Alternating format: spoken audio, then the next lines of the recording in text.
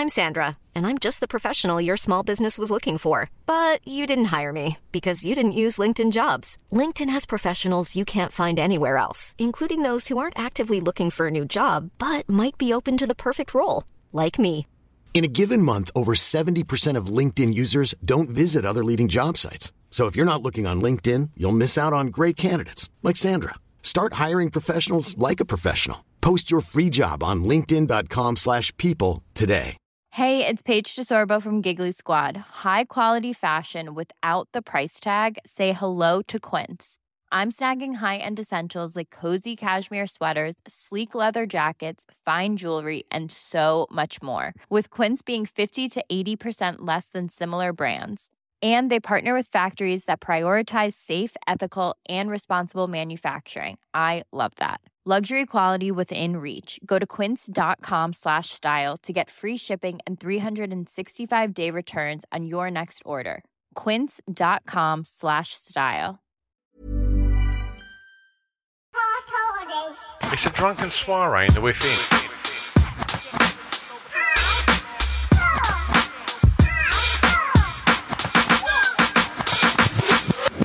Chris and Stu present Hardcore Listing, the podcast. Hello. Just before we get on with today's episode, Chris and I want to tell you all about our Patreon page. It won't take long, but we think you're going to want to hear it. Because you're missing out, quite frankly. Massively. All the more risque stuff that we sometimes think, oh, can we get away with that? We put it on our Patreon pages, and there's over 150 episodes for our $10 subscribers. Absolutely. So for whatever that works out in UK pounds, what's that, about £7.50 a month? Yeah, for the price of a bag of chips, for a Savoy chips, you can actually have us in your ears 4 times extra a month. That's 4 episodes minimum that we put out exclusively for Patreons. Plus, there's loads of... We video most of our episodes now, and the videos, you can watch all of the podcasts now over on Patreon as well. We put up loads of other unique content over there, don't we? There's pictures there. It's basically our version of our OnlyFans account, isn't it, basically? So you get the sort of pictures on there of the behind the scenes of Stu tucking into a pot noodle, basically. Sort of stuff that shouldn't be available to the public. No one needs to see that. But that's all. We just thought we'd give you a quick heads up that if you're enjoying these podcasts, then be aware for like £7.50 you can go and listen to over 150 exclusive episodes. And there's some great ones over there with previous guests as well. Loads of names that you're going to recognise if you've been listening to the weekly podcast we put out. And also, if you are a subscriber, we're more than likely to do one of your top 5s if you recommend it, because we prioritise the patrons first, don't we, as well? Absolutely, yeah. So we try and sort of do as many top 5 suggested by you lot as well. So, head over to Patreon. Where can they find out about it, Chris? Patreon.com/hardcore listing. Easy peasy. And you can watch an intro video there as well of us in jacuzzis and doing sexy stuff. With Gal Porter. With Gal Porter. Not doing sexy stuff with Gal Porter. Can I just clear that up? Gal, not trying to drag your name through the mud. And Scroobius Pip. Yeah. All right. patreon.com/hardcore listing. Enjoy the episode.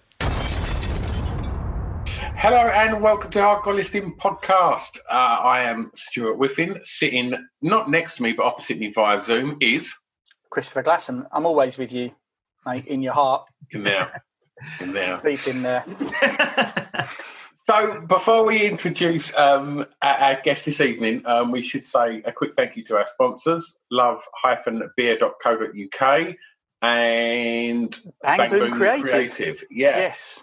So, go and check them out. They've sponsored us from pretty much from the beginning, and they're ruddy, lovely lads. Yeah, and expect some really good... Luke did an incredible photo shoot with us recently, didn't he? He really knows how to... He made us look average, didn't he? Which is amazing. Definitely. Yeah, for sure. And also, we should say a big thank you and hello to our producer 76, who is making this sound delicious for your ear holes.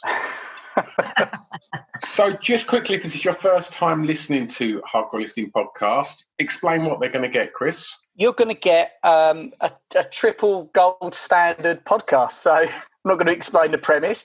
We basically invite guests on each week to discuss a top 5 of their choice.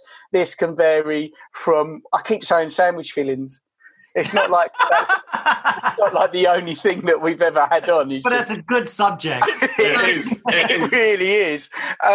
We do anything from the best quotes from Monty Python movie, The Life of Brian, to top 5 death scenes from the Final Destination movie film series.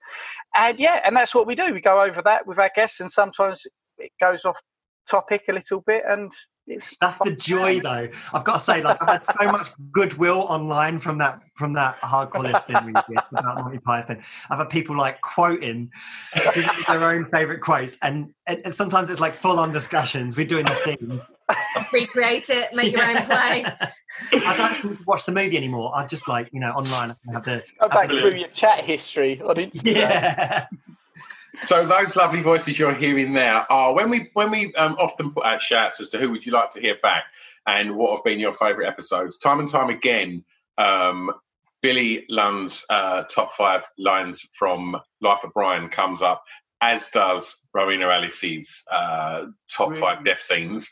And so it just so happens that they're a couple. So it was like, well, let's get them both on. So their powers combine. Oh yeah, power couple. Just to leave like double the effect. Yeah, we'll cancel each other out. Yeah. It's so mental. It's just you'll just be like, no, screw that. They can't be together. We cannot put this up. Well, we come to it. It was 1 million downloads the other week, and we kind of was sat there thinking, shall we see if there's any people that we'd like to have back on and that stood out, and it didn't take us long. We went through about 100 other guests, and we got to the pair of you, and you were both like, I won't say who was first. It was 101, 102, but no, it was a really easy decision for us guys, because honestly, those episodes, I mean, we recorded them a good while ago now. It's got to be well over it. Yeah. But they still... we had so much fun. Like just laughing. All I can remember is just laughing. It's like the fact that I remember I had my mum's rating of the deaths as well. That's right. And I got her to like rank them as like, she's like, yeah, give that a 5. So good. She's got funny taste in movies as well, she has. She loves stuff that's really quite sinister, but... I think she just likes anything that she doesn't ruin too much for herself when she looks up the ending to see whether it's worth carrying on with the film. She's a scientist, right? So she wants the answer before the experience. So. That's brilliant. She goes to bed with she doesn't go to bed with audiobooks. No, it's like really Prime nice. Suspect. Yeah, she goes to bed with that's brilliant. Dark murder thrillers. No wonder I'm a bit tapped, My mum loves sci-fi. My mum is nearly 80. And I'll go round there, and literally, I don't need any other channel. She'll be watching sci-fi, and they'll be like, I love it so bad, because she loves B movies as well. And like Anaconda, which is a widely panned, hated film, it will come on, and I'm like, I'll see it, and I'll just look over, and Mum will like, should we watch Anaconda? And I'm like, yes, Mum, let's watch Anaconda. I can't wait. So yeah, good on mums for having like interesting taste in film. So, Billy, Ro, what is your top 5 today going to be? So we have chosen, well, it was kind of like me and you, when I said it to you, I pitched it, didn't I? And you were like, yes. She always comes up with this the is best pretty ideas. much anything in our marriage. I'm like, shall we do this? And you're like, yes. Yeah, I'm the yes guy. She's the ideas woman. We've decided to move away from films, and we thought because it's like such a great celebration with you guys, we're going back to our roots of music, and we have chosen our top 5 screams in rock music. Genius. Incredible. Genius. Yeah, so we thought it would be quite good fun. Could be a bit chaotic at points, depending on how musical you want to get to reenact stuff. Yeah, well, we had so much fun, like not just doing the show, but like researching for this show and then whittling it down to 5 has been so amazing. Like we've been sat here for a couple of hours going, we've been going through live performances of them again. Check just that be like, Seattle performance in '93. We've got to check this. Like, is it as good live as it is on the song? Are they worthy to be in this list? Yeah, and every single one was just like, oh my god, we picked the best 5. I think we're still happy with it. It's a good. So it's been a thorough. There's been a thorough critique, not only of like the studio version, but when they've taken it on stage as well. I like it. Yeah. A real holistic take. Like, and I've been sat there going, do you know what's so great about the rock scream, right? Is the absence that precedes it, and then I'll start talking about like the science of it.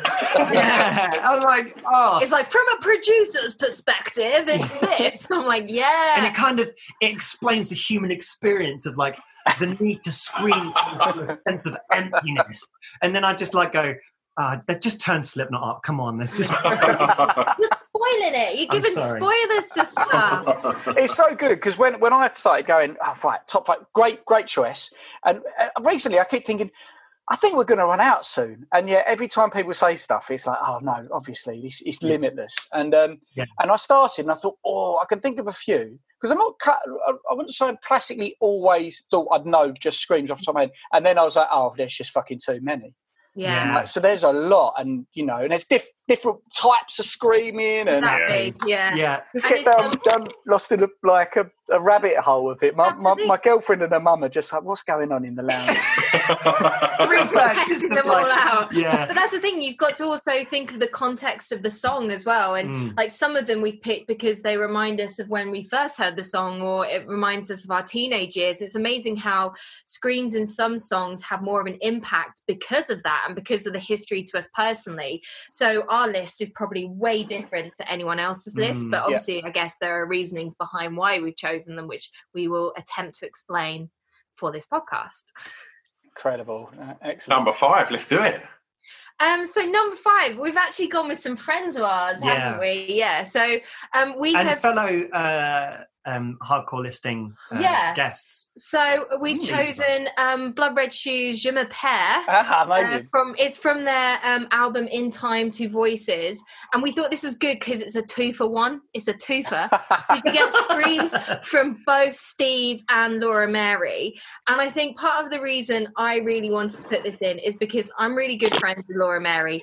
And in real life, she is so quiet. My God, she like is the meekest person. Yeah, like in really the amount of people who she's met of my friends. So like, your friend Laura Mary really doesn't like me. I'm like, no, it's not. She's just a bit shy. Yeah. She's just what she's like, and she speaks really quietly, doesn't she? She's a quiet talker. And then with this song, you just have like both her and Steve's like screams throughout the song. It's not just in the intro to each of their verses, because we just love also the sort of dynamic of female and male vocals bouncing off each other, as you have in your own band. For sure. But we just thought all the way through, and it's what they declare to be a punk song, and we just think it's absolutely fantastic, and it's just so different to what they're like in real life. But it just shows when you're pissed off and tensions rise, it's amazing what can come out in a song. Yeah.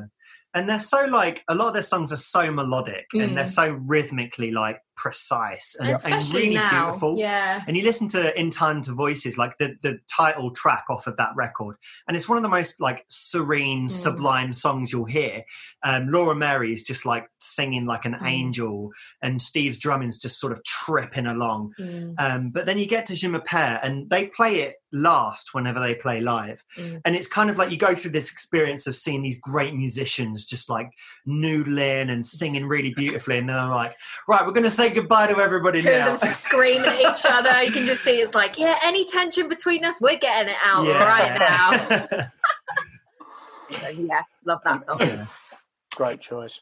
So are these in order of like the number 1 is the ultimate scream? Yeah. We've gone 5, 4, 3, 2, 1. We have actually ordered them. Yeah, we've moved them around. Like we've listened to one track and just gone like, because of the context of that song, that has to move up. Yeah, so we've really thought like the scream in this song means something different to the scream in this song, and we think that at the current time, and maybe like considering also the time in which the scream happened, this is really important. It has to move further up. And we're totally fun people to have at parties, I've got to say. Yeah. Pip would love you at a party, guys, trust me. Oh, God. Yeah. Do you know what? I'm laughing away just thinking, that's the sort of absolute anorak stuff that's a good night for me. Yeah. We're so glad. I'm sitting there laughing, just going, oh, yeah, God, you'll be all right, laugh. I was thinking, that's a really good night in for me. When people go, I'm going to get around in, I'm just going to go up to the... We're like, I'm going to get some more crisps in to like tear open, and we're all just sort of snacking on, and we're just chatting music and movies and like our favourite quotations and that boring kind of thing. People to death, especially my sister. Whenever I have these conversations with her, she's just like, yeah, whatever, okay. Your store of knowledge is like, she says your store of knowledge is based on really inconsequential information. The biggest knowledge store of like... My sister is the woman who said to me, like, if you put your Simpsons knowledge to, like, if you use that space in your brain for useful facts, you'd, like, achieve a lot. And that's why I wrote my dissertation on The Simpsons, to be like, well, I've proven you wrong. And you won an award on it as well. I won an award for it. Wow. So I was like, yeah, see, you can talk. That's where I've learned about a lot of American politics is through The Simpsons. So my useless facts come in handy. And I'm lucky I've found a nerd to sort of spend my days with who doesn't mind like nerding off each other, which sounds really sexual, which it's not. I don't know. I get a certain amount of pleasure out of it. But like, I do sometimes see your eyes glaze over when I'm talking about Chaucer or something. Yeah. I'm like, oh. That's where we don't have a commonality. Yeah, there's no commonality there at all. No. I think that's fair. Like you're saying with your big sister, I sometimes talk to my girlfriend about different, like thinking. There's a guy called Edward de Bono I'm obsessed with, more so at the moment. And I talked to Molly, you've got to listen to this thing about the Gang of Three and Aristotle, Socrates. And just quickly, Chris, not just Molly. Not just. and like, I'll finish this thing and I'll be like waiting, and Molly will just look at me and go, "Thing is, I just really don't care." But it's good. You should listen. It's more important for her to humour you or just to tell you it straight out. Like that's another question. I'd say there's a lot of respect, but I think there's a lot of. I think you've got to have non-common ground in a relationship as well. Otherwise you just run out of stuff to talk about. Yeah. Especially when we've been together as long as we have compared to a lot of people our age as There's something to work at. I'm going to convince them that this is brilliant. This is worth discussing at 3 a.m. It's insane. I worked out the other day. I've been with Billy for nearly half my life. Wow. Oh my God. Yeah, so it's a good job. We've known each other so long. It's a good job that we still like chatting shit. I think it's got to be the key. It's got to be the key. And I don't know, with any sort of friendships or relationships, the antagonising is part. I think is quite a fun part of that, because knowing where sort of the line is, but having that sort of ability to sort of like do it in a fun way, I think is so important. Yeah. And that's our relationship, Stu, isn't it? Yeah, totally. Basically. Yeah. We used to agree on things because we actually are similar, but now we just, whatever Stu says, I'm looking for a reason why it's wrong. Even if you've got to press the buttons. You got to keep them on their toes. That's the thing. I don't know if you want to play this game, Billy and Ro, but we started it on the last podcast because Chris is staying with his girlfriend's at her parents at the moment. And so the last few podcasts we've recorded, I've spotted over Chris's shoulder a kind of like shelf which has like, I think it's like 20 boxes within it. Okay. But apparently it's all full of kind of shit tat. That's your words. So we now play Battle Shit, where you have to go like A3, and then Chris goes and gets something from the box and brings it over. So I'll let you pick what box you want to see today. I don't know. Should we go? I'll go C4 because it sounds explosive. It does. Okay, all right. Wait there. I mean, this is hardly podcast gold for people that are listening, but we're making this visual. Like, even though they can't see us, we're making this visual. And Chris walks over to the wall, exploring with his fine fingers. See, this is why you're on the radio. Yeah. Right, battleship. I think you got unlucky there. Is that an egg cup? I'm not sure. It's like ceramic. I think it's a nice ceramic sort mini vase. Maybe you put Joystick holder. In there. Joystick holder. Yes, exactly that. Yeah. But the one, if you'd have gone C5, you just missed out. I'm really sorry, but there we go. I lost my prize. Oh, but at least you opted I got a pun C4. in, so that's good. Yeah. Billy, do you want to go? Do you want a quick season. I'm going to go C5. Okay. So obvious. I'm definitely going. You're that asshole on like game shows where it's like someone's like, I guess it's worth £100, and then there's like £102. That's definitely. You're the kind of guy that hangs around by the fruit machine, and when someone's put like 30 quid in, you then go and put 20p in and win the jackpot. You know what? Like when I used to do competitive swimming, right? When I was really young, I started at like 7 or 8 years old, and I finished when I was 16, and that's when I like moved into music. But at the swimming pool, there was a vending machine, and I knew exactly which one they'd press the button for, and it wouldn't come out. But if you gave it a nudge on the side, it would come out. So I'd wait for people, like, I'd had an hour before I started swimming, and I just sort of hang around the vending machine. And if someone went for the Snickers, I can't remember what number it is now, but like they'd C5 and going, I've lost me. He's such a rebel. And they'd walk off and go to the front desk in the lobbies, try and get their 50p back. I just quickly nudge it, take the Snickers, and go. Thief. Street smarts.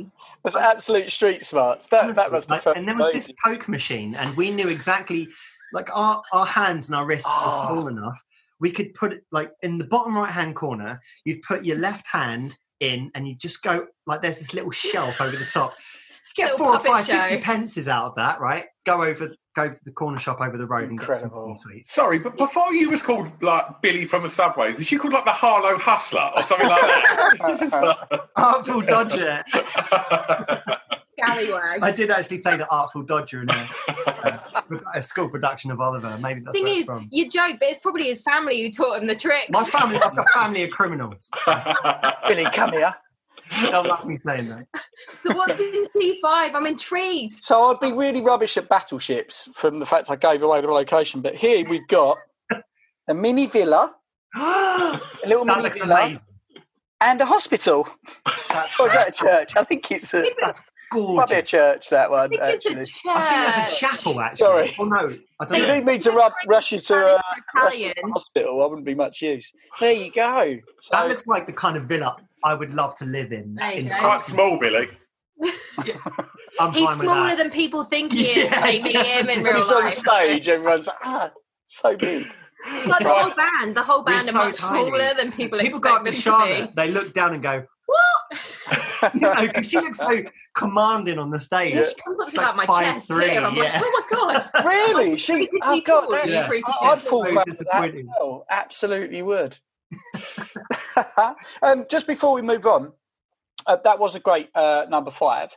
Have you ever spoken to sort of like Laura and where the sort of like where that transition comes from being sort of like, a bit I did actually speak to her this morning. I said, I'm going to be talking about you on a podcast.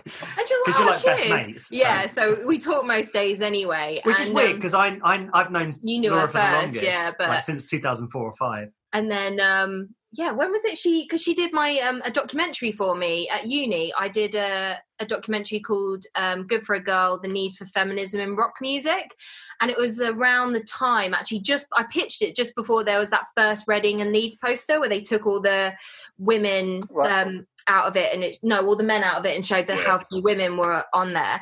And you got us in contact, didn't you? And then literally as soon as we met, like we ended up talking for about 3 hours straight, and we've just been friends like ever since. But so I spoke to her about it this morning, and she said how she would love to scream more, but she doesn't have the power of Brody Dahl or Courtney Love, who are main inspirations with that. But it's probably because she doesn't have a massive 50 fag a day habit. So I think she would like to do it more. I think she'd like to scream more, but she feels she doesn't have the power to do it. But she's got such an eclectic taste in music, and she grew up on Riot Girl stuff. She came from a little all-girl rock band before she met Steve. She was in a band called Lady Muck. So she's very much been influenced by Courtney Love, Kathleen Hanna, L7, Slater Kinney, all these bands. So I think that's when it kind of comes out, especially in some of their older music. It's that influence coming through. Wonderful. Nice. Wonderful. Nice. We haven't had Laura. We had Steve on, didn't we? Laura couldn't make it, so maybe we should drop Laura a message at some point. See if she's she wants. She's to come in the on UK at the moment because of lockdown, so you might as well before Good she point, goes might back to catch LA. Shall we do number 4? Let's go for number 4. Do you want to say number 4? Yeah, I do, because I love this song, and I remember when it first came out. And the band is Slipknot, which I gave away. Spoiler. But before, like, I loved I think it was actually their second, but it was the first one that went worldwide. It was the one with Wait and Bleed and Eyeless on it. Yeah. And then I remember reading the interviews for Iowa when it came out, and they were talking about all the troubles that they had whilst making the record. But also the producer, Ross Robinson, is renowned for putting his band kind of through a little bit of hell when they're in the studio. Oh, really? I never knew that. Screaming at them. Joey Jordison would talk about when he was playing drums on Iowa, Ross Robinson would be stood right next to his hi-hat, and as he's drumming, going, harder, harder, harder, hit harder, hit harder. That's what she said. Get it in, that's what she said. And I like halfway through saying that, I was like, I knew that was what she said. And you can kind of, I can imagine, like, during this song, which we've chosen People Equals Shit off of Iowa. The scream when Corey Taylor says, one more time, motherfucker. It's so good. And every time you hear that scream, you're like, you just know Ross Robinson is looking through the window of that booth, looking at Corey Taylor with his eyes like bare white, just like going, scream. But it's quite renowned, isn't it, that they were going through real issues with the band, because they just hit this massive sort of popularity level that I don't think anyone expected with the debut. And so the weight was on their shoulders to then go and provide something incredible. And I think that's why they actually named it after like their hometown. So obviously that's probably a bit of an influence going back to their roots a little bit. But I just absolutely love this song, and the amount of times like you and I have driven through country lanes when you were living in the middle of nowhere in Thaxted, Essex, where it was very much, are you local?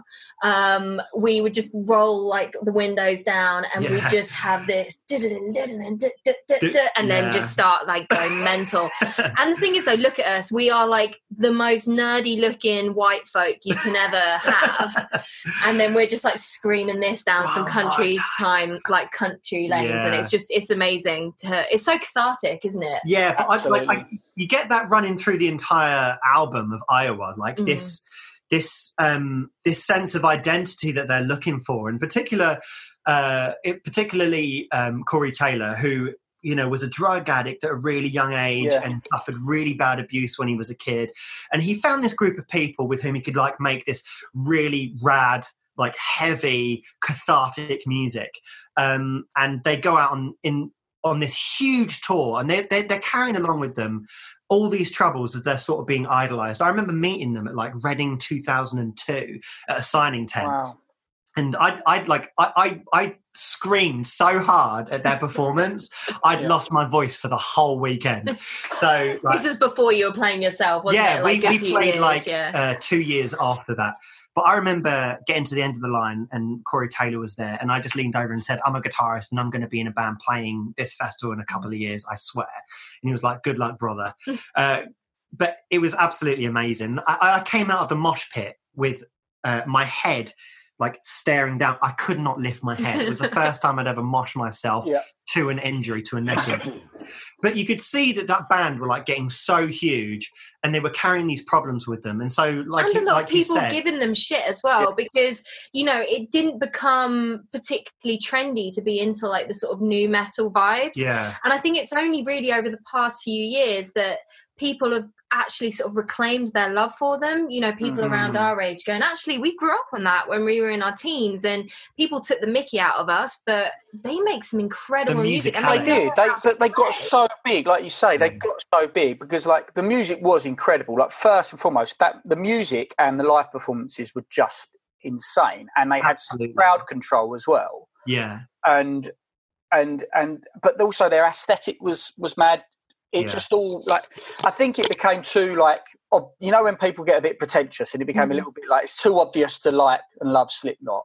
Yeah. People recoil away, and then after a while, sometimes time is a good test for bands, isn't it? Yeah. But it's weird because I went down a bit of a Slipknot hole about a year ago, and I was looking all about, you know, when they did Iowa and all the troubles they were going through. Yeah. Yeah, and I don't know. I think it does link in quite nicely with this like rage and screaming and that cathartic thing. It's very apt, because that is really the metaphor. Well, it's a lot of the time for screaming, isn't it? It's letting out that rage in one way, shape, or another. And I've got a few, and I've got one, and I'll mention it later. But it's all linked into that. It's just people getting it off your chest. Well, do you want to shout one, Chris? Then I'll name the band, and then if you guys have got that band, we'll just wait until you've done yours, and then I'll sling their one. So I've got Deftones in there in case if anyone else. We love Deftones so hard, but they're not in it. Why did we not think of putting them on our list? Oh my God. Idiots, because we are massive fans. And was it Leeds 2009 we saw them play as well? I had a spiritual experience seeing them, because that was the first time I'd ever seen them. We got tickets to see them play, didn't we? Yeah. And I had like an anxiety attack, and I couldn't go to the show, and I had to sell the tickets. And luckily we had a buyer, and they came to the house, and I was sort of like cradling myself on the sofa. It was Ali Pali, wasn't it? It was Ali Pali. And I was so looking forward to it. And I remember being in school, and my parents would like Dad took us to AC/DC, which was our first rock show, but they were like, they would never take me to a football match, and I was never really allowed to go to gigs with my mates. So all my mates went to see Deftones, and they came into school the next day and said, I got to shake Chino Marino's hand, and like it was a world, like a life-changing experience for me, and I was just so jealous. And I think that made me fall into the band even more so, because I was like, I so want to feel a connection with this band that I never got the opportunity to go and see live. Again, they were one of those bands that when we were getting to know each other and we'd be talking about stuff, it suddenly creep into conversation. It's like, oh, no way, like I love Deftones too. And it's where we realised actually we had such similar tastes in music as well. But yeah, they're absolutely phenomenal, and I'm kicking myself a little bit, so they can be an honorary stick. They're another band that kind of they balance melody with scream so well. And because they hold back when the scream happens, it just like all more powerful. It's the impact is so huge. And I think like with Corey Taylor's scream in People Equal Shit, it's like, okay, so he's like yelling and screaming as he goes through. But there's like this elongation of the words. Yeah. One more time, motherfucker. But everybody has to die. Everybody has to die. What is it? And he's trying to find himself. What are these things as well as like, I'm not afraid to cry, but that's none of your business. And then like gets the guy's screaming like, tearing his heart open. Like, this is something like a country musician says. I'm not afraid to cry. Right? Corey Taylor's gone, play that riff, and I'm going to scream these lyrics over the top. And it's like this amalgamation of these various genres coming together, and you just don't expect it. I've also got to give them a shout out for being the 2020 meme of being shared around saying that if they can wear masks during like a 2-hour show, then you can wear one to the supermarket. That's incredible. It's legendary. I'm like, yep. Damn straight. In like the hottest conditions. Like, and they're sweating their guts out and they've still got their masks. And there's us just being like, oh my God, this little fabric mask is so difficult. With their nose.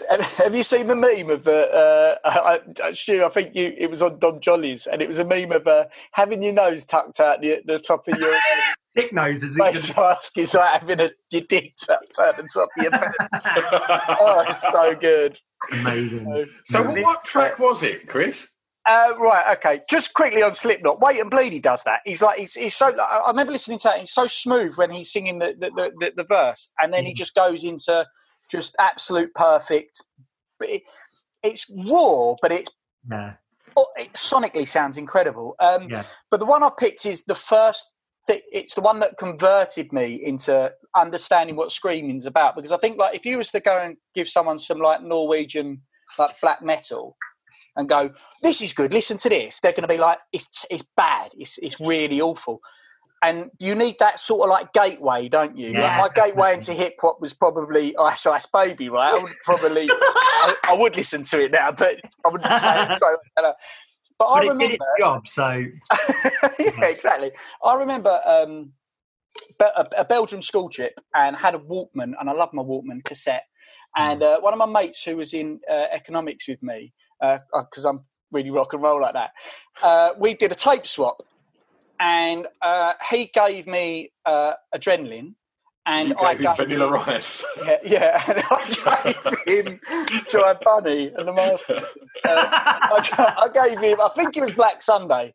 And I remember sitting on this bus listening to Adrenaline and like the amount of energy I had listening to this song. Yeah. And this my song is 7 words. And that's actually about sort of like being, Chino wrote that when he was 16. And it's about being frustrated with society, really, and like how he was being treated. So quite apt these days, to be honest with you. And again, this is like you were saying about Blood Red Shoes. They will close with their sets a lot with this song, and it's just so good. And it's one of those songs where it's got their normal, incredible melodies and stuff like that, and Chino singing, and then it stops, and then it just goes, "Shut up, you don't know me. Shut up, you don't know me. Squeal like a pig when you big fucking, and it's the pig scream. So good, incredible. And then the tempo changes while he's screaming, and I'm just fucking fist pumping on the bus, man. And I don't love all screams, I don't, but like when they get it right, and like you say, for me, Deftones, that was it.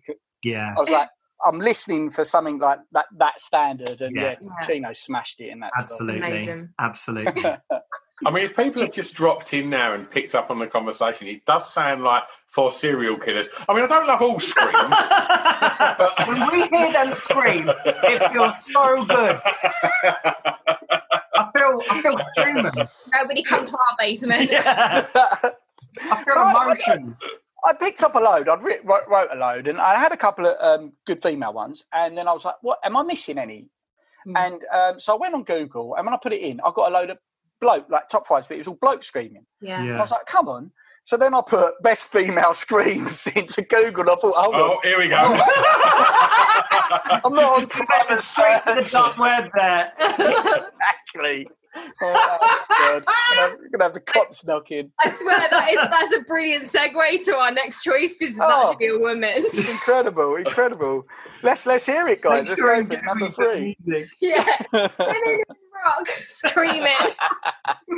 So, our third choice is the Distillers and The Hunger. Nice. And I think, Stu, you and I talked a little bit about Distillers on your Off the Beaten Track podcast, because I was very close to putting them on for what reminded me of my teenage years, but instead I went for the teenage heartbreak with Dogs Die in Hot Cars. But this album, Coral Fang, was the soundtrack of my teens. Like, it came out when I was just turned 13.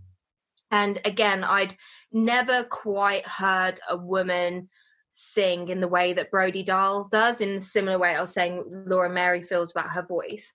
And I even attempted to sing this song on stage at the Square in Harlow with very, very little success. Your mum's got a VHS of it. Yeah, we've got a VHS of it, which is never coming out ever. You wait. I'm going to find a converter for that. And I was much tinier at the time as well, so I didn't quite have the sort of volume that I pack now with my sort of radio voice.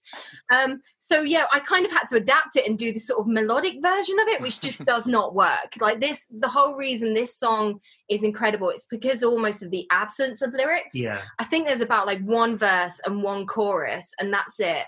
And it's mostly just, it starts off very gentle, it lulls you into a full sense of security, and then it's like she just belts out this scream. Yeah. Then it comes back in again, doesn't it? And it goes almost acoustic like, and then you just, it's about nearly 6 minutes long, this track, and then you just have this breakdown where it's just the bass, and then it's her just doing these like just these like vocals and just building up into these mental screams.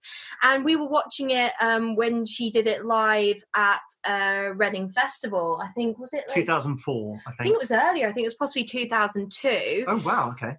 No, it would have been 2004, yeah, because the album came out 2003. So, yeah. God, maths is not my strong point. No, that's why I'm in the arts. I mean, come on. And just watching her snarl this, like, scream out, and it sounds exactly the same live as it does on the track. And just hearing that as a kid, it was just blew my mind. And again, it is like, the fact that she's doing this scream almost goes with the title of it being The Hunger. She sounds hungry when she's like making her way through this tune. And the whole album, it was really tough to pick a certain song from it. But I just thought it was always good to give my anecdote of me embarrassing myself on stage. I think that was worth it to pick that. This little Revo kid that I was. I can even remember what I was wearing. It's so that was where I was going to go. I've got so many questions. What was the outfit?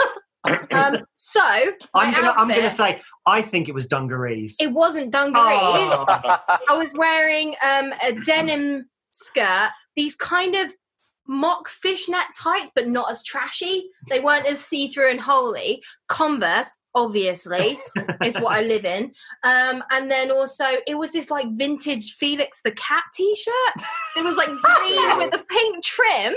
How did I not remember this from the video? This kind of weird sort of grunge punk cartoon obsessed girl with ginger hair and a massive fringe, which I finally grown out. I was a sight to behold. I wasn't quite as cool as Brodie Dahl when you see her at that Reading Festival wearing these like tight black skinny jeans, these high top like Converse that actually go up her collar, like that, and then this mini corset amazing. It's like a corset thing, isn't it, or a waistcoat, and I'm like, why the didn't I look like that? No, I remember I'm just not that cool. She looks like this kind of like yearning ragdoll on the stage that's commanding with her black hair as well. Arena. So amazing. Just amazing. But I think I think Gil Norton produced that record. I'm not sure. Yeah, I'm pretty sure he did. And I remember also he said that when he was in the studio, they did like the fewest takes that they needed because Brodie Dahl's vocals, her pitching is like on point. Yeah. So every time she sings, she's hitting those notes, and it's really just about like capturing the approach, really the best approach. But that's the funny thing about like the best screamers are invariably like the best singers as well. Like they've got this like a certain control on their voice to the point that when they want to lose control, they lose control because they have such control. There's something like really counterintuitive about that, isn't I'm just so happy that she's back and playing live with the band again, because again, you forget that was their last album. 2003 was like the last album they did, and obviously we forget that. I think she's gone to make other music like with Spinneret and done her own solo stuff as well. But it's such a shame because like I think they were meant to be having another comeback tour this year, but obviously everything's gone to pot, hasn't it, with lockdown. But she's an incredible person. I've heard she's just absolutely amazing in real life as well, and I've heard many a story of stuff that she's put up with a certain ex-husband of hers as well, so which I will tell you off air, probably save the gossip, not for this, but she's an absolute icon. And she's just amazing. She's again, so strong and so brilliant, so intelligent. I wouldn't be doing my show like Riot Diet on Boogaloo Radio focusing on women and rock and indie if it wasn't for people like Brodie Dahl through my teens, because whilst obviously I had the Riot Girl and sort of grunge and all that incredible stuff that I had behind me, I also got to look forward and be like, these women are currently, when I was a teenager, currently making incredible tunes and putting themselves on stage, and it's just kept inspiring me to love it, and it's just paved the way. Really. And I just still adore women in rock and her as much as I did when I was a teenager. Wonderful. And she just looks so cool whenever you see her, doesn't she? Oh my god. You just see her, and like when you see her with her kids, I'm like, they must think you are the best. I know. Like you watch the video for City of Angels, right? When she's got like the tallest mohawk I've ever seen in my entire life. Yeah. And but even like Drain the Blood, where she's got like spikes and stuff out as well. But when she's not wearing her makeup, she's like supermodel. Because she's naturally blonde, isn't she? She's sort of naturally Australian, sort of summery blonde, and it's quite cool that she's embraced that now. But it did sort of, the heroin chic did suit her at the time and was very, very cool. I shouldn't really advocate that, but but she was kind of like a Tim Burton movie in music. Like, grabbing the goth over here and grabbing the punk over here, and then just owning it. Wearing whatever the hell she wanted, and she looked great. And what was amazing about her is she wasn't a stick on stage as well. Like she had like these incredible curves, and again she didn't mind showing them off, which was lovely to see as well. As like a teenager who was suffering myself with like wanting to be ridiculously thin, seeing someone just finding how sexy they are, and she writes about it. You know, she embraces her sexuality so much. It was really important to see that at the time. 100%. Good shout, guys. Very good shout. Stu, have you got any you want to throw in? Billy, have you put your own band in there? I couldn't, in good conscience. I wouldn't be able to sleep at night if I did that. Well, we can. I've already given him a shout out. I gave him a shout out in Off the Beaten Track. He was my first tune I did with you two, and that's it now. Like we can. As much as I love my band, right, and I'm so proud of all our music and all our songs, I still find it so profoundly difficult to listen to my own voice. Yeah. Like, if we come on in a rest, like we're way more popular over in Europe and Russia and America than we are over here. So I can be out and about and just like not come across a fan or be in a restaurant and have our music being played.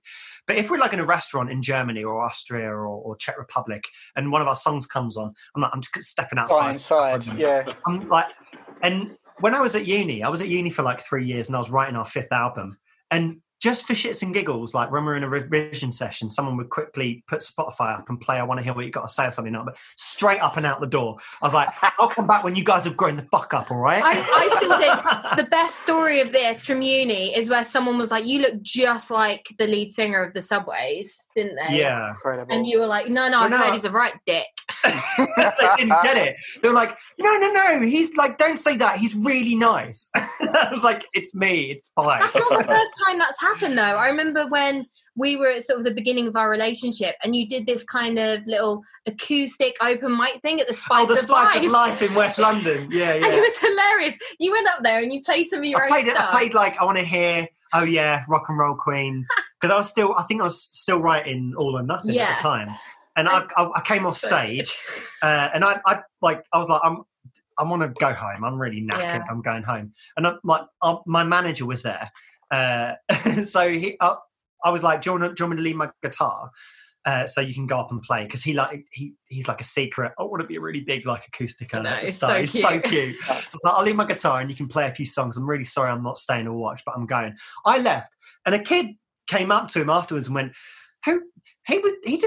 he did some really good. He sounds just like the Subway's lead singer. He did a really good job there. Well done, mate. You done a really good job. Their mind.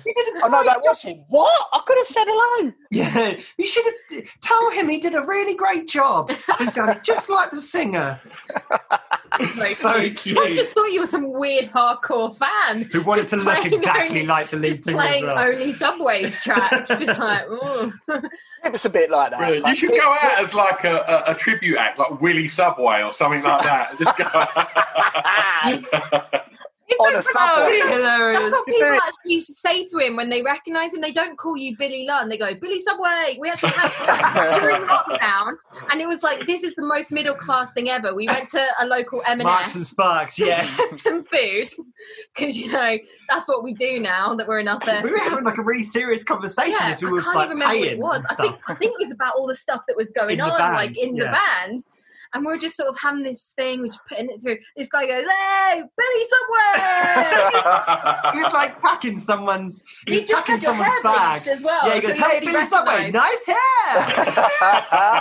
And also, bless him, he then sent me a direct message request on Instagram, going, I did know it was you too, and I'm really sorry I didn't say hello to you. It was just like Billy was the first person that stood out. I think it was the hair. I changed my hair so much so I can avoid small talk. So I don't mind.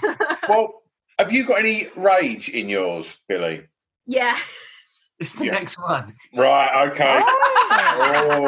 I'll change it. I'll change it. Don't change it. No, she probably got a different song. What did you pick? I reckon I've got the same one. And go ahead. Zach screams a lot. They're quite angry. It's in the title. Is your scream in an intro? No. It's right. Cool. Good. Well, just quickly, who does the scream in Subways? The little in With You. That's invariably me. Yeah, that's true. I do. Yeah, I would love Charlotte to try a scream, but even because it's a really sort of short, stabby one, and and I was like, you look like you just bark like a dog. A small dog. Like when Cartman shoots himself. You know in South Park when Cartman is on the top of the house. He's got like cardboard wings, right? And he goes, "Since the dawn of mankind, man has learned to take flight." It's like, just jump, you asshole. Yeah, Kyle's like, "Just jump, you asshole." He goes, "Shut up, Kyle." And so he steps forward. He goes, "Since the dawn of mankind, man has dreamed of taking flight. Now I shall take flight." And he just flops off and goes, like, or it's more like a. Oh man! Do you know we've never done a top 5 South Park? I'd fucking. We will happily come back for another special. Shit. Absolute. You get our impressions of us going. All right, so I'll go Rage. I'm going to go Sleep Now in the Fire. Oh, that's so amazing. Obviously, and he goes, that song, so right? good.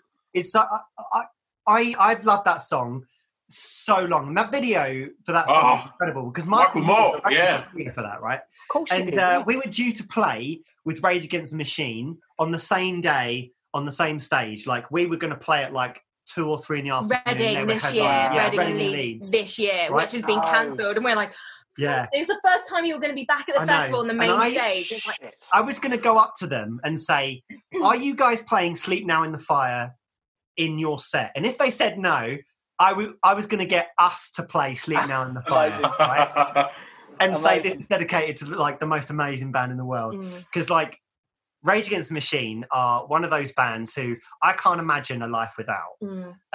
We toured a lot.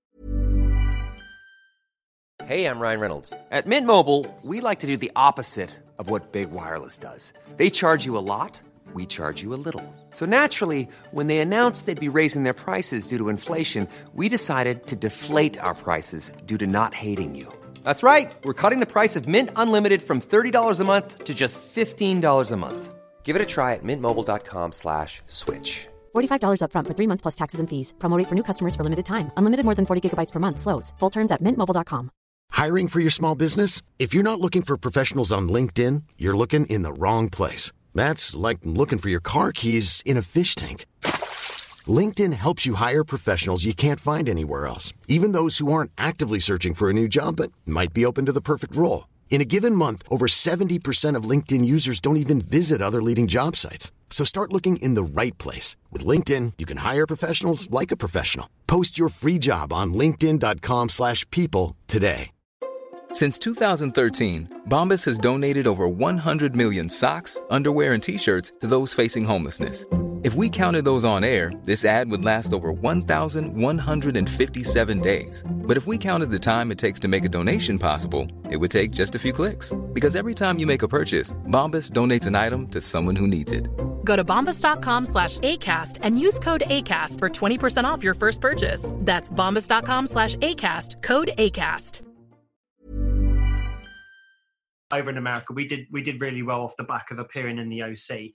And Michael Goldstone, who was our project manager over there on the East Coast, he was the A&R guy who signed Rage Against the Machine in Los Angeles.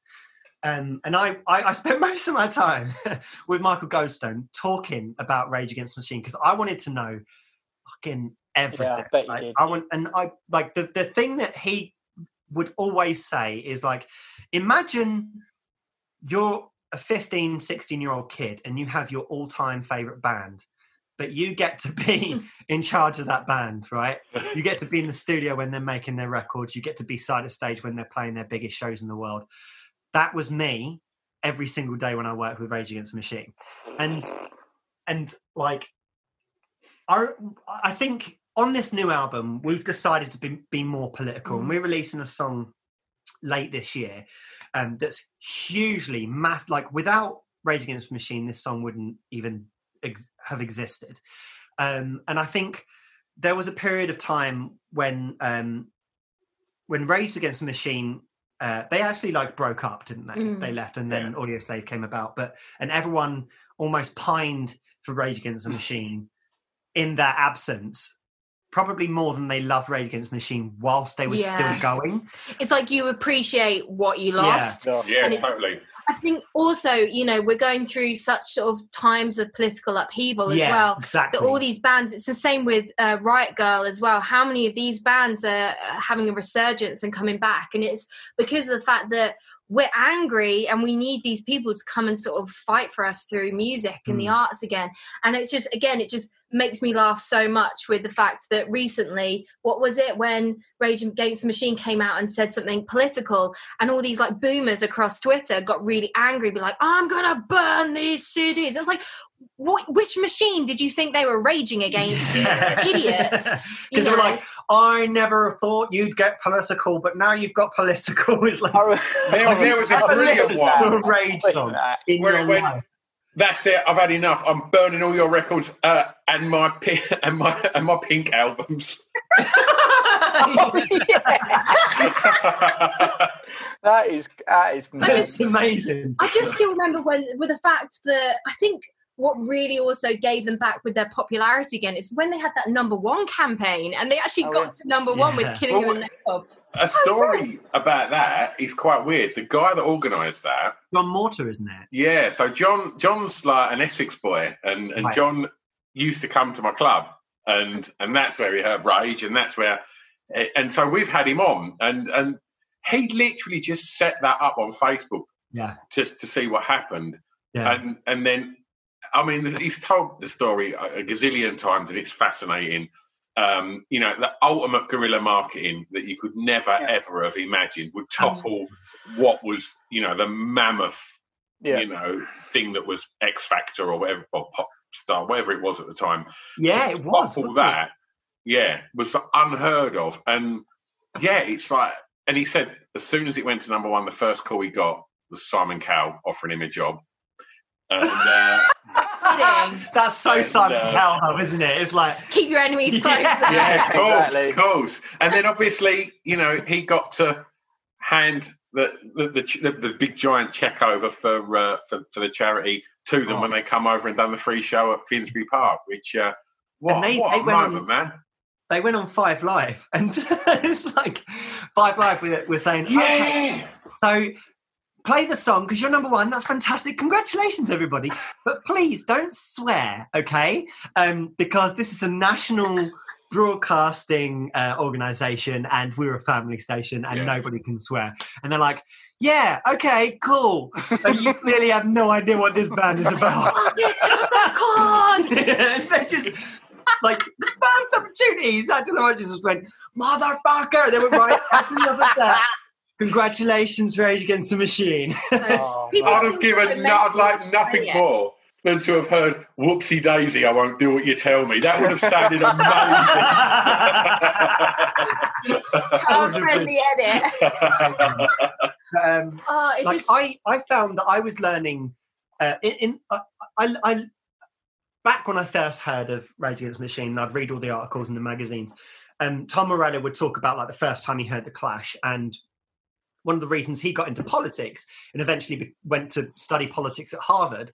And one of the reasons why he started with the band was because of the Clash, because, they managed to fuse like these incredible songs and these like the political material. Values, and live those values both in the music and on the streets and through their lives. And I genuinely think that I learned more about American politics and world politics from Rage Against the Machine than I ever did anywhere else. Yeah. And that's so like the importance of these kinds of bands is that they teach us so much. I was just going to say, it just still makes my heart sing when I drop it at the end of the night and like Propaganda. Yeah. And people still go nuts and they're just chanting along to it. We haven't actually mentioned the name of the track. No, we will go on to our track in a second. But yeah, like Killing in the Name of, when we drop, like I drop it and you just got the vroom to begin with. And it's like the feeling that I get, like the rush through me. And it's not even my own song. And I've just got like the sort of chords building up and then just all of these people just who have managed to last 5 hours, so they're pretty gone on their WKD by then. They are just the sugar's keeping them going. They're just like screaming it back at me, and I'm just like, this is what music's about, man. But it's like magic, though. That's what I always think. Words, talking, and music is like magic because you can create something from nothing. And like even when I was like doing this prep, And I hadn't listened to, for example, 7 Words and a bunch of Rage stuff. And immediately, it just turns a gear in you. It gives you energy that you never thought you had. And that links back to, like, I went to the Great Escapes years ago, and I'd had a very exceptionally good time, as Stu will know. And the last night, carrying your leg first out the bar. Feet first, leg feet. My mind, brain. And it was Sunday night, and I was kind of like, I was done. I think I'd probably gone too hard. And my mates were like, Subways are playing. I'm like, oh, for fuck's sake. Because I want to see you, but I'm so dead. Just the response you want, Billy, isn't it? When you announce the tour, Subways are playing, oh, for fuck's sake. But I was so dead. Everybody's reaction. Yeah, we'll just have that as a tagline when you go back on tour. The Subways are back on tour, for fuck's sake. We'll have it for this podcast as well, Billy. We'll have it for our little statement. Yeah. But I was like, I wish I had saved myself, had a bit left in the tank.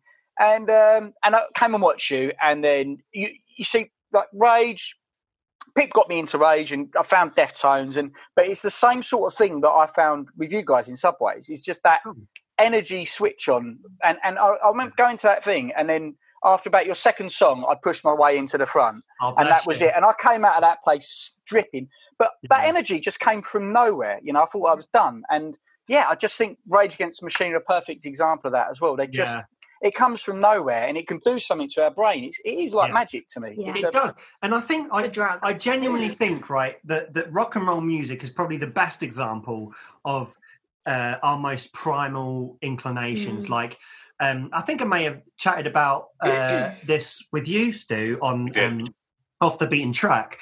I think, like, rock music harks back to this time when we were like on the verge of forming civilization. We were praying for rain, praying to the gods, dancing around the campfire, banging drums, chanting at the sky, and that's carried itself all the way through our civilization, through Antonin Artaud at the turn of the 20th century, screaming at this pulpit, at this press conference, as he sort of brought up, what was it, the theatre of cruelty, and that got carried into like punk music and metal, and right through to like kind of generic rock every single day. So whenever we get on stage, I feel like I'm my truest self, in that I'm not wearing like the mask and the clothes and the attitude that is expected of me in everyday society. I get on stage. It's like you're laid bare. Yeah, you are completely...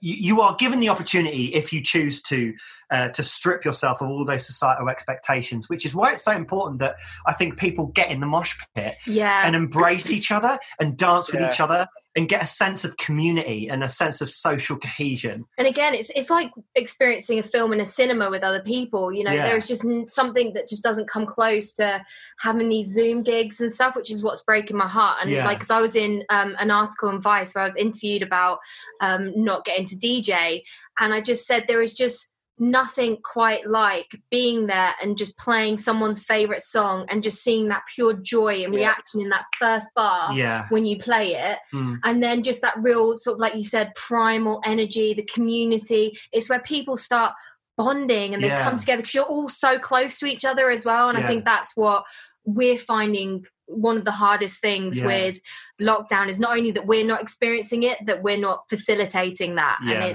it's kind of heartbreaking to see, but yeah. And I just still realise we still haven't said our choice for it. Do you want to say it? So we chose Wake Up. Yes. And it's not just because I'm obsessed with The Matrix, and when my uncle gave me VHS. What an ending! That is come on. There is like...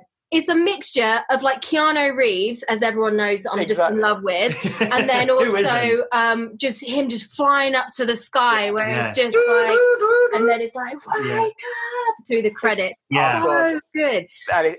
Rowena, I could so say that. Like, I even think how that story went. I remember I think it was 18 when it was released, and me and my mates went to watch it, and by the end we were screaming at Neo to get up after he'd been shot.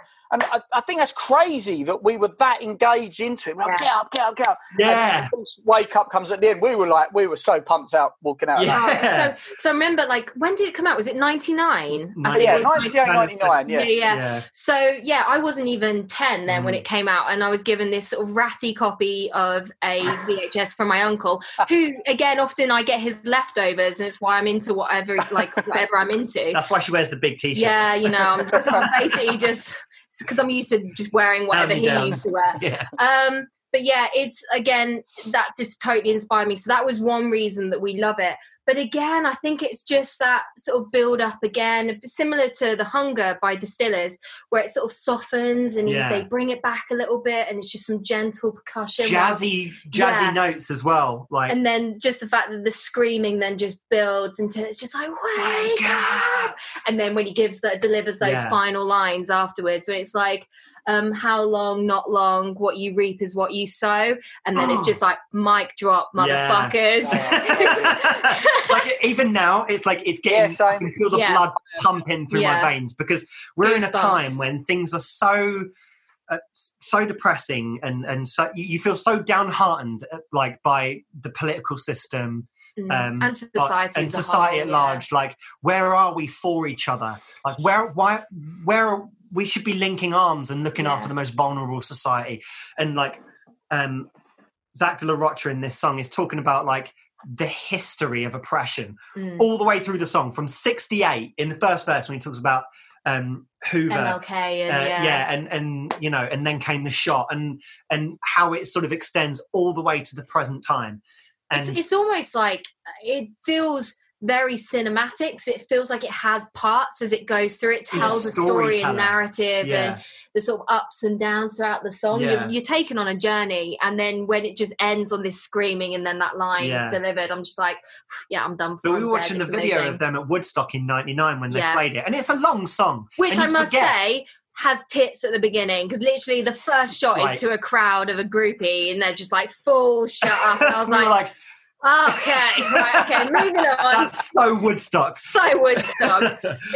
But like you forget this, because the song's got loads of parts to it. Like, so you've got the narrative part, and then you've got like this little jam, and then you've got like Tom Morello's detuning his guitar. Yeah, just during the song, getting the pitching right. How good he is! He can just detune it whenever, like, and by ear gets it back in tune again. And then you've got the riff part, and then you've got the breakdown. Yeah.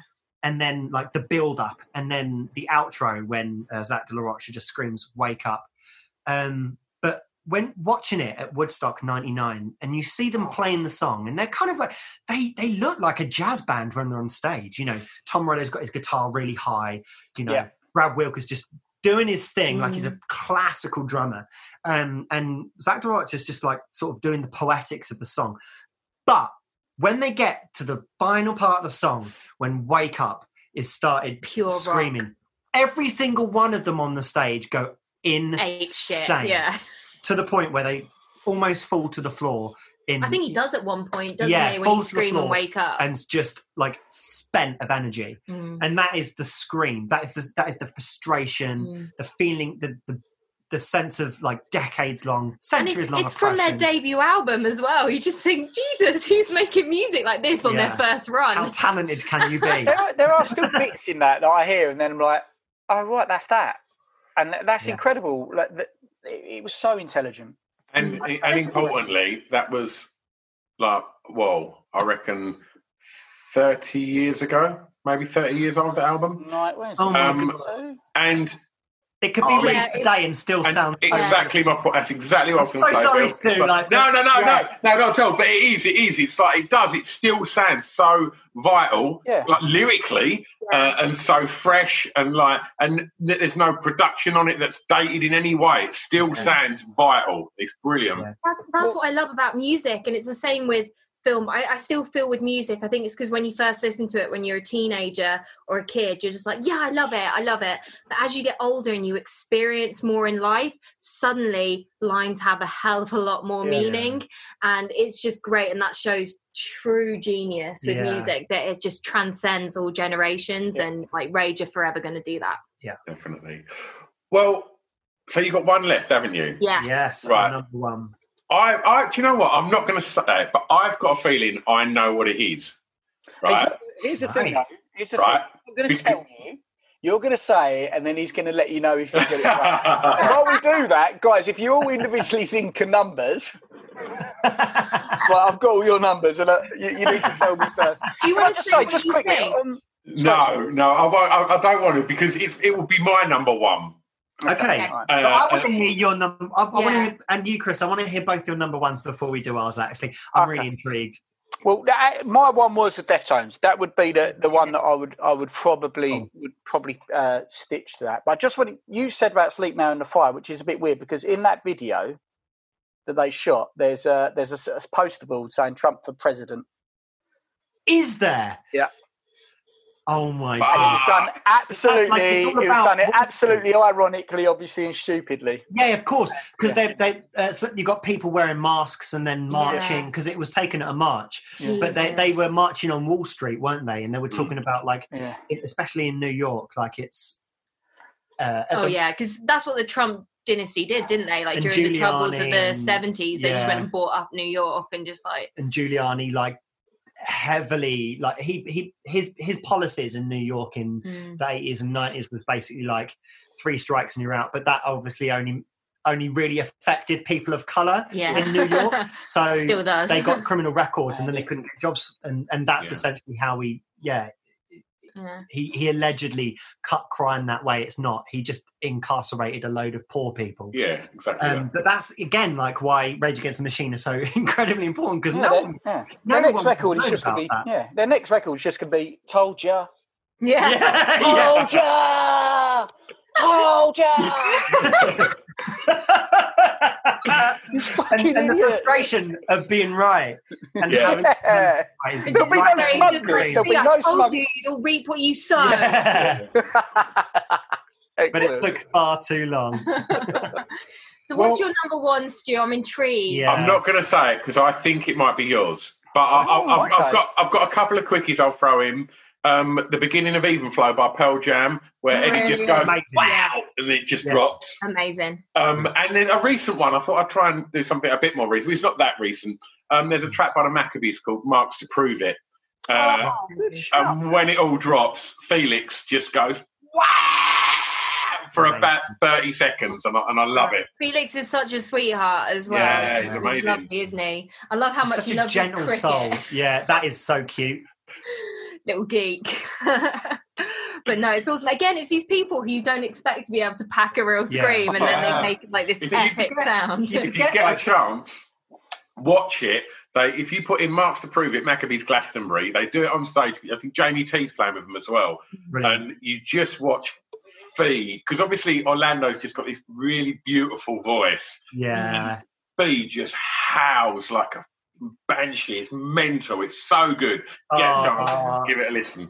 I'll never forget, actually, we played with them a festival with them in Germany. It was one of those festivals where they have stages facing each other, and for like 45 minutes or an hour they'll have one stage and then everyone will sort of shift over to the other stage.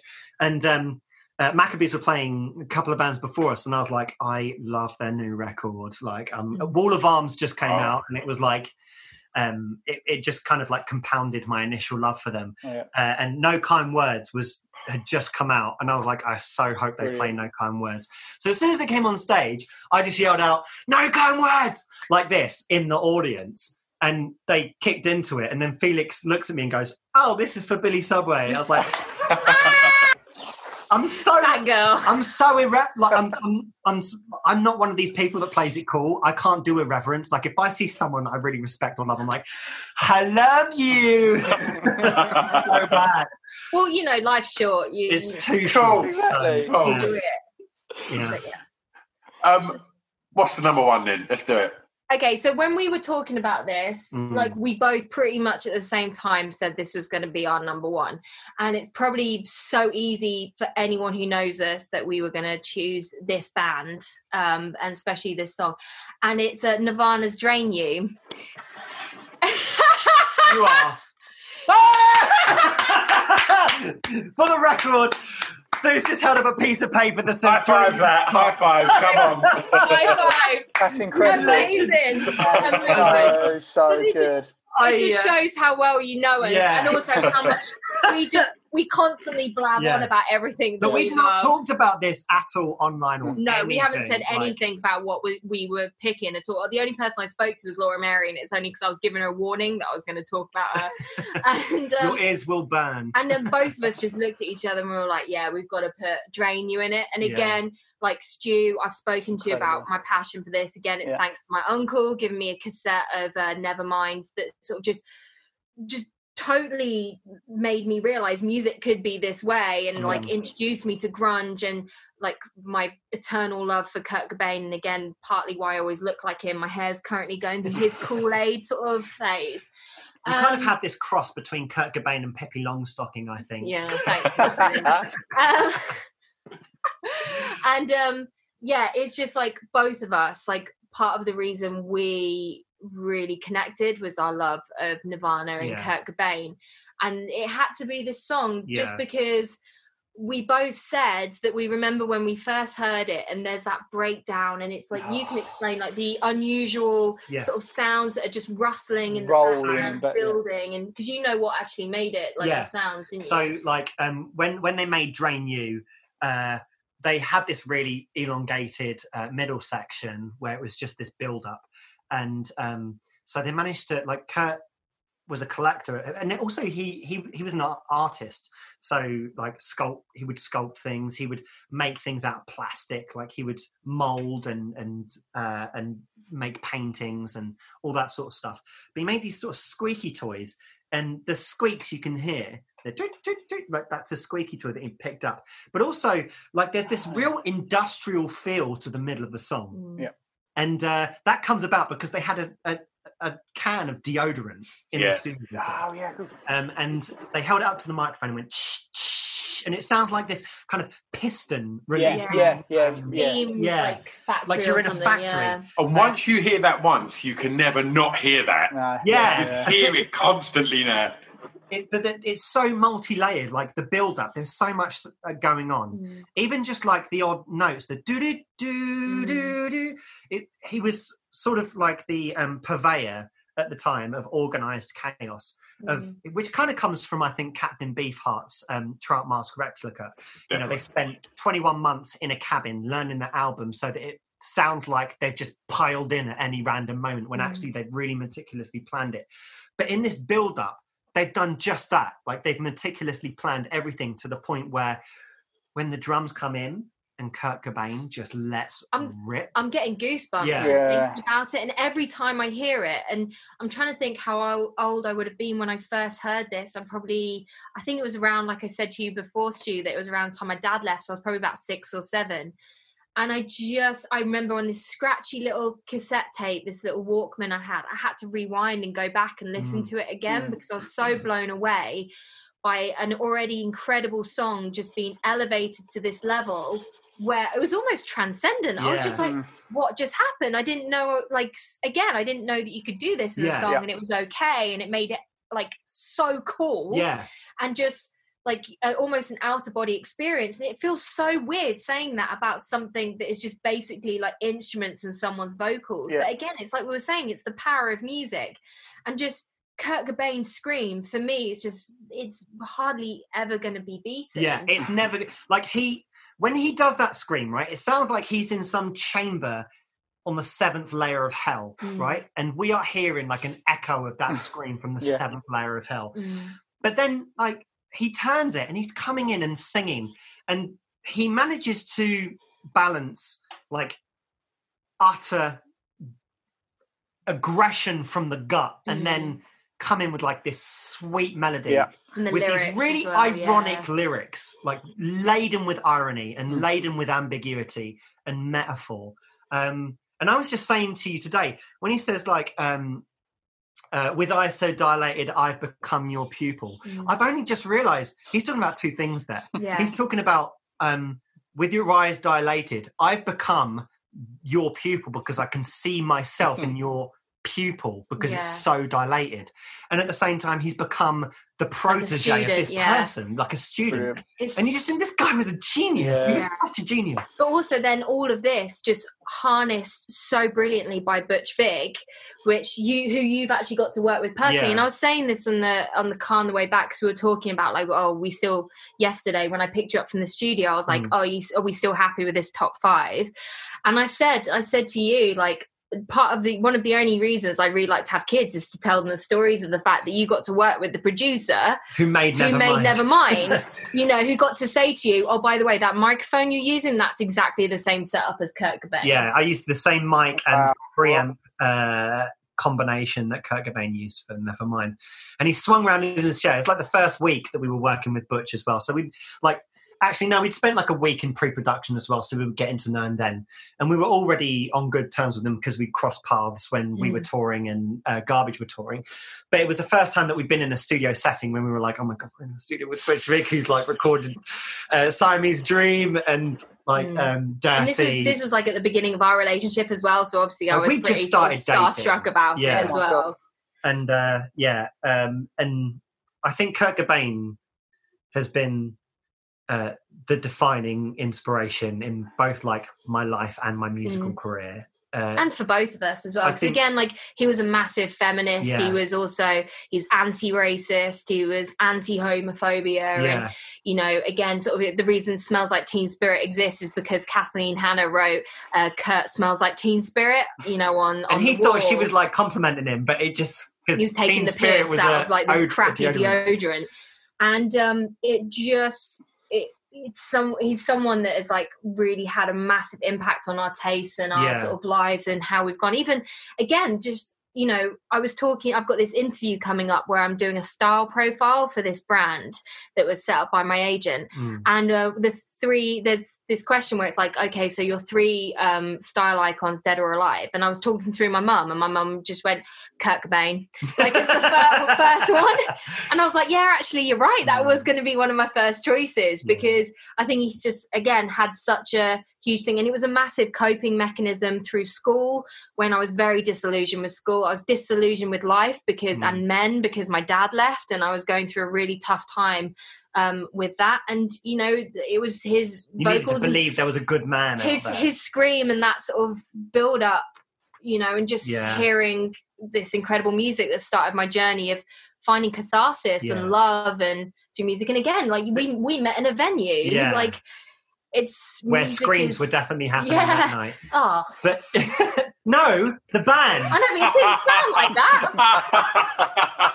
I think the best of everybody. I heard it how you intended it to be. I'm trying to be sincere. I'm just double-checking. She has such a dirty mind. It's unbelievable. I was a young, naive teenager. No, so was I. But, can I say that so I wasn't Drain You, but my number 2 was off that same record.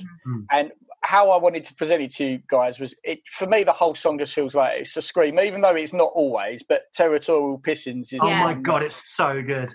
It's that same thing, like the whole thing just feels like a mad, wild scream. And he gets to the end and he's losing his voice. Like, you think, how are you going to sing the next song on the album? He's like, his voice is bedraggled by the end of it. It's like scratchy and dry, and you think he's going to need some serious honey and lemon post. and at the end of Stay Away as well. Of course, there are so many tracks to choose from, but again, I think it's with Drain You because it was kind of unexpected, because the fact that the song in the build-up doesn't feel like it's going to be culminating. And it's a love song. It's one of the grossest love songs you'll ever hear in your entire life. But it's a love song, and you just think like there's something quite beautiful and twisted about the fact that he's screaming like that in the middle of a love song in this really kind of industrial sounding landscape. And it's almost as if it just didn't. It's almost like it didn't happen. It's like, that build up we just did. I'm just going to scream and we're going to go back into the song. It's one like, baby to another. But you kind of got that when. Like, I never got to see them live, obviously, but like when they play live, he looks like someone who's just terribly unhinged and on the verge of breakdown. And you look at the 92 performance, when they, again, they're so ironic. All of them are so funny and ironic because everyone was in the media was saying, he's too ill, he won't show up, they'll cancel when he comes on stage, being wheeled by Chris Novoselic. That's such a crazy you know, in this wig, in this gown, like he's just come from a mental institution. I think it's also, for me personally, is one of the most gorgeous like he's ever looked on stage with his hair just in that kind of slightly ruffled bowl cut, like middle length, and it's just like. But I think it's also because the performance is incredible. That's also the best performance of Drain You as well, Reading. Yeah, it's incredible. Yeah, we were looking through them, and that's what we went back to. And it's one of those things on YouTube, like when I start falling down a music sort of video rabbit hole of stuff, I always go back to that performance, and I watch it probably every couple of months. I've just remembered something, and it's going to make me cry. Oh no! After the performance, right? There's this video after the performance. They've just done this incredible headline set at Reading Festival. They've come off stage, and Kurt's at the bottom of the ramp as the gear's being unloaded and being put back on the trailer, and he's smoking a cigarette. And this young lad walks up to him, and this is what's so incredible is that he goes on stage and he's this unhinged, like troubled man that's talented, like screaming and singing and, you know, wriggling around on the floor on stage. And he's off stage and he's having the cigarette and he's got like a beer can in his hand. And this young English boy comes up to him and goes, "Excuse me, would you mind signing this for me, please?" He goes, "Oh, yeah, of course I will. Yeah. How are you doing? Did you enjoy the show?" "Yeah. Can I just say, I think the media have been really unfair to you and your wife." And he goes, Oh, dude, thanks so much, man. And he's like this soft, gentle man. Yeah. And you just, like, I curse the universe that I never got to meet him and never got to know him and never got to embrace him and tell him how beautiful he was. Kind of like invoking Partridge there. Yeah. When Partridge says, "Were they any good?" "Yeah, they were brilliant. Someone should have told him."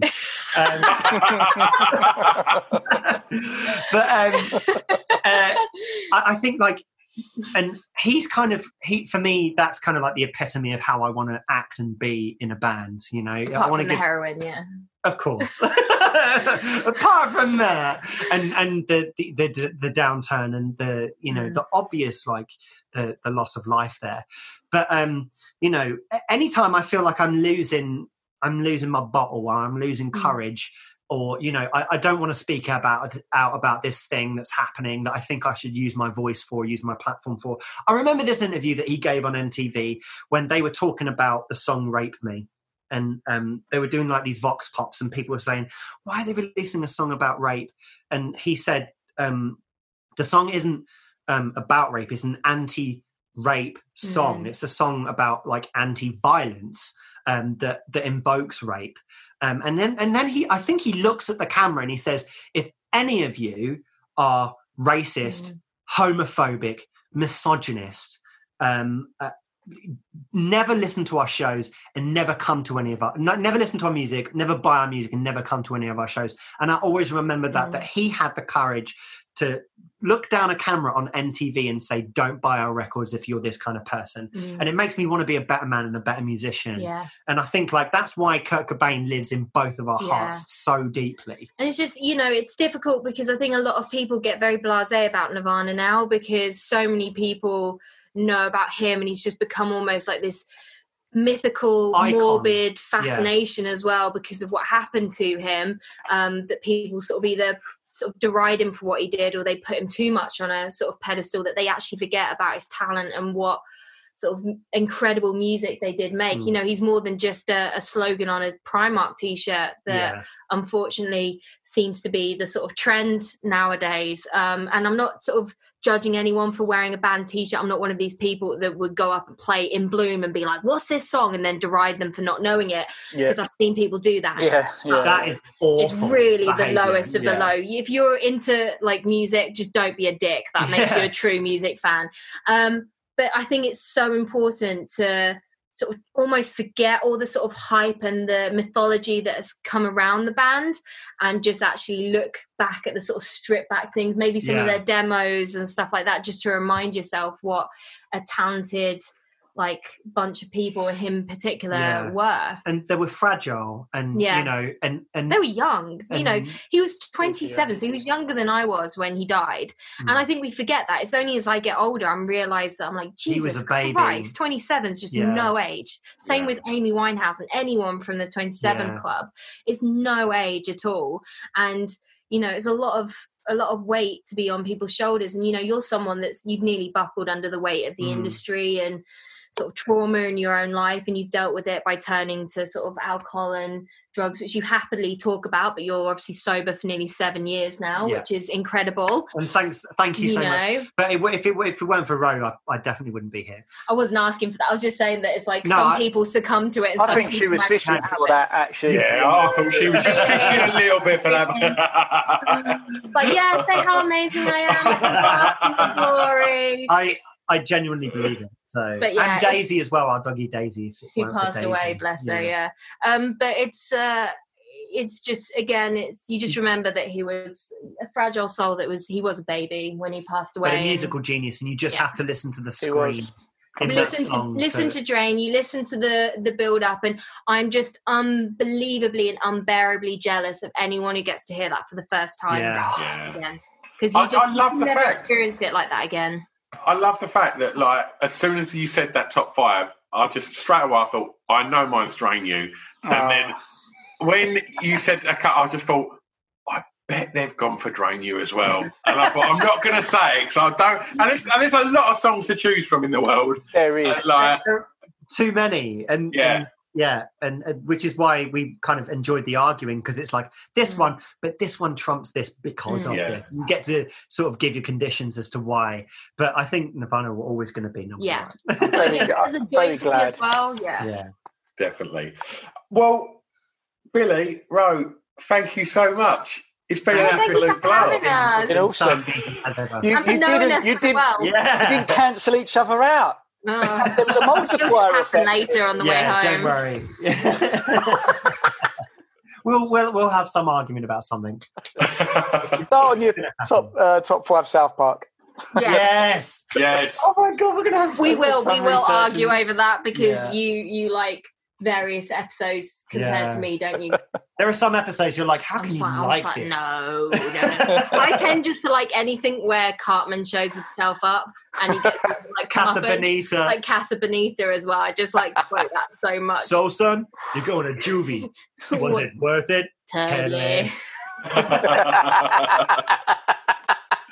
Well, are you guys going to be okay if we tag you in it when we put this out and ask people to come up with their alternatives that they'd recommend as screens?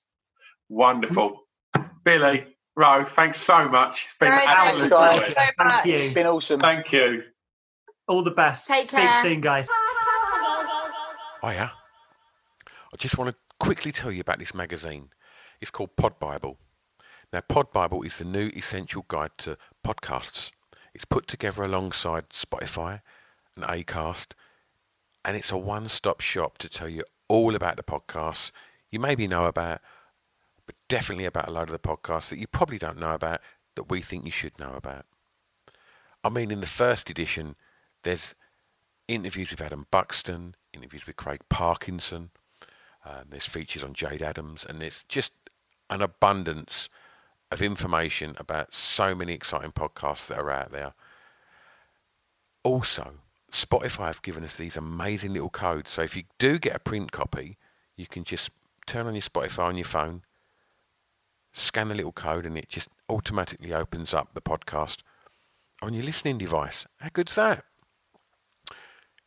If you haven't managed to get a print copy, then just go over to www.podbiblemag.com and read it online, because the digital version is all over there and it's all free. So every other month there'll be a new edition out. So go and have a look and support us on the social medias as well. podbiblemag.com. It's a drunken soiree in the within.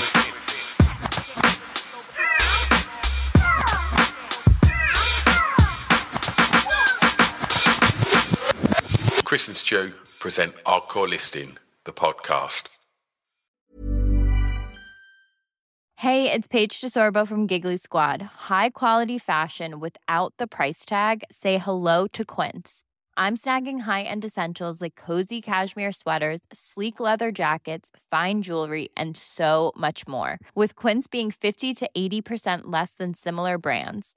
And they partner with factories that prioritize safe, ethical, and responsible manufacturing. I love that. Luxury quality within reach. Go to quince.com/style to get free shipping and 365-day returns on your next order. Quince.com/style.